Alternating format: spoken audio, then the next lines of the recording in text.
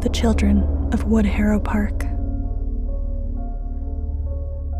My life had recently been plagued by a persistent bout of rotten luck. I'd been terminated from my last job. The weeks spent unemployed were slipping into months, despite the stacks of applications I'd filled out. And every credit card I possessed had been maxed out to its limit. Bitterness and self-loathing had poisoned every fiber of my being and left me with an inescapable melancholy that I was starting to believe was incurable. My latest humiliation had been to dig through my wallet for spare change as a cashier fixed me with a plastered-on smile, and an impatient line grew behind me, only to find that I still didn't have enough money to purchase a meager amount of groceries. I'd headed to Wood Harrow Park afterwards, a local, secluded, sleepy stretch of land to clear my head. The park was empty when I arrived, leaving me free to wander the paths alone and aimlessly. Hunger gnawed away at me like a familiar enemy I could never quite shake. In a final indignity, the previously sunny sky suddenly began to pour rain. I, of course, was not carrying an umbrella. I was so absorbed in my own misery that I barely felt the gentle tug on my jacket sleeve. Looking back, I wish that I'd kept walking along the park path without so much as glancing downwards. I wish that I'd ignored the soft, silent plea for my attention.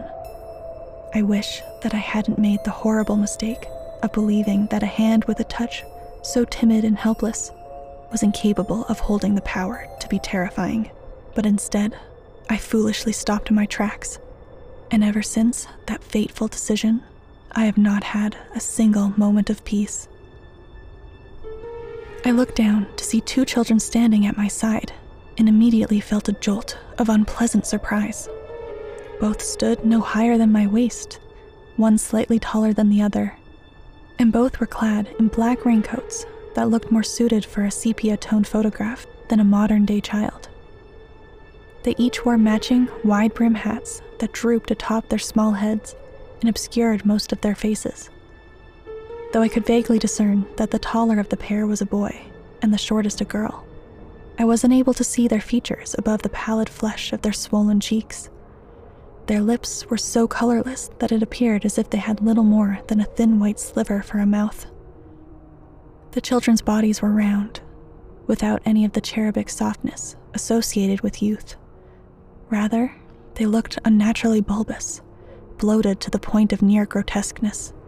Unbrushed tufts of stringy blonde hair jutted from beneath their hats like tangled straw, dry as a brittle bone and seemingly untouched by so much as a single drop of rain. "Hello," I said, forcing myself to sound upbeat. They stared up at me in silence. The girl continued to cling to my sleeve. "Are you okay?" I asked.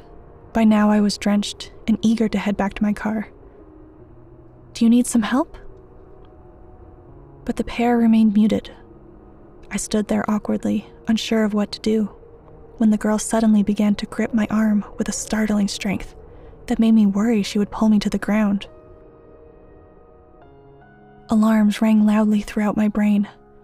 I felt an immediate urge to extract myself from her unsettling grasp and leave them both behind in the rain. "Well," I warily pulled my arm away, somewhat embarrassed for being afraid of how the pair would react. "If you don't need anything, I guess I'll be on my way." She released her hold on me without protest. Neither said a word as I walked away. When I turned around for a final look of parting, I saw that they were still staring at me, though I could not see their eyes. I felt their gaze follow me with an intensity that disturbed me, no matter how much distance I put between us. I didn't look back again. I picked up my pace and dug my keys out of my pocket.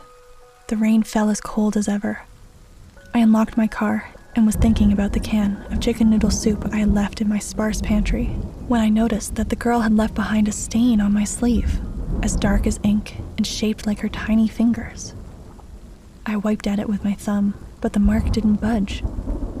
I sighed and looked up, only to nearly stumble backwards in shock when I saw the back seat door open and the girl sitting inside. She'd removed her hat and was holding it in her hands, both of which were clean despite the mark on my jacket, with her head bowed and her knotted hair concealing her face like a curtain. "Hey!" I tried to keep my tone from betraying how unnerved I was, and failed spectacularly. "What are you doing in here?" She sat as wordless as before, tightly squeezing and twisting the brim of her hat with such violence that I was certain she would rip it apart. I swallowed my uneasiness. "Look," I said, as calmly as I could manage. "If there's something wrong, I can't help you if you don't tell me what it is." I reached into my pocket and pulled out my phone. "Maybe it's better if I call the police and you can tell them." My voice trailed off as I watched my phone screen flicker on and off before collapsing into a scramble of pixels and shutting down entirely. I stared agape at my reflection in the black screen as a terrible feeling of dread began to wash over me.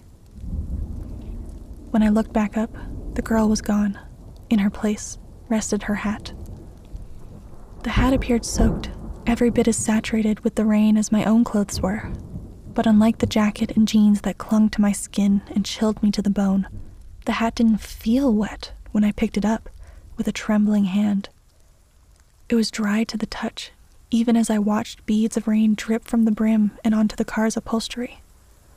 I realized with something between fascination and horror that the raindrops left behind no traces where they landed. And when I cupped my hand beneath the hat to catch the drops in my palm, I felt nothing but air. Furthermore, the back seat was completely dry. There were no damp footprints, no water spots, nothing at all to indicate that a girl wearing a coat, glistening with rain, had been sitting there mere seconds ago. I turned to fling the foul thing into the parking lot and gasped out loud when I saw the boy standing, only a few feet away. "She forgot her hat," I said dimly, my heart thundering madly in my chest. My mind screamed at me to jump into the car, to drive off as fast as I could and never come back to Wood Harrow Park again. But it was that same fear that left me rooted to the spot, paralyzed and helpless, even as the boy stepped ever closer towards me. "Stop it!" I wanted to scream, but my tongue felt too thick to form the words. The boy lifted his hat. A burst of darkness erupted in my eyes, blinding me as a hellish symphony assailed my other senses. I could neither see nor move as I felt insects scuttling behind my eyes and scales slithering inside my skull. The vile taste of putrid water filled my mouth as the deathly scent of rot flooded my nostrils. Final breaths rattling in dying throats, drowned bodies thrashing in water as they sank, screams of agony so shrill that they sounded inhuman. I heard them all and many hideous more. I stood frozen in the terrifying darkness as the rain furiously slashed at my flesh like cold blades. Unable to weep or let out a watery cry for help. Suddenly, I felt someone grab hold of my hand and pull me free from the loathsome trance just as abruptly as I had been consumed by it. My vision returned, and I saw that I was now alone. Even the girl's hat had disappeared. When I dove into my car and sped away from Wood Harrow Park, the sky grew clearer with every mile. When I got home, I peeled off my wet clothes and climbed into the shower. I sat there beneath the hot spray, immersing myself in the steam and the warmth, and jumped out the instant it turned cold. I dried off and crawled into my bed, burying myself beneath the blankets as my mind raced with the nightmare I had endured. I wondered if the children, whoever they were, had somehow been drawn to the despair I'd felt as I walked through the park.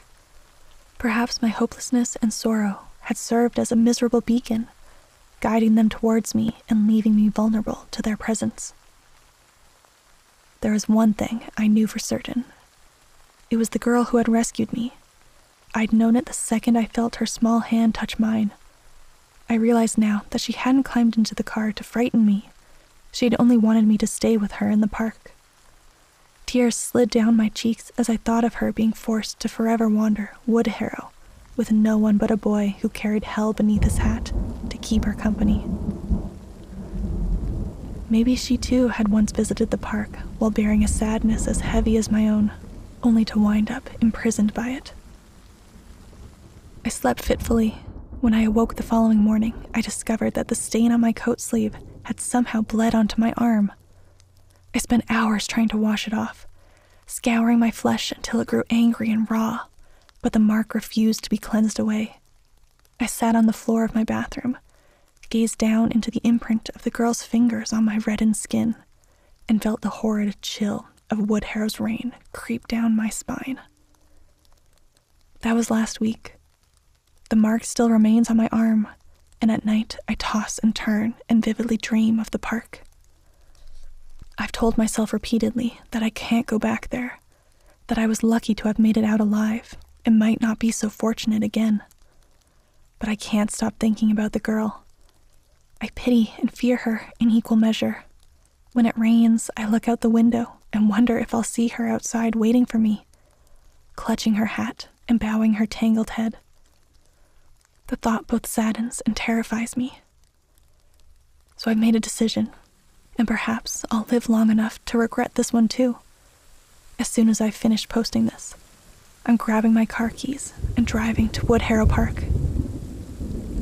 I know that I might be walking towards my own doom. I know that the marks on my arm are likely a bad omen. I know that the girl may be every bit as malevolent as the boy, and that she may be trying to lure me into a trap of her own. I know that there's a strong chance I'll never be able to come back and tell you what happened. But I can't keep reliving the same nightmare over and over again. In a way, I never truly left Woodharrow. My mind wanders its paths, even as I hide away in my home. I've got to go now. Wish me luck. I have a feeling it's going to rain.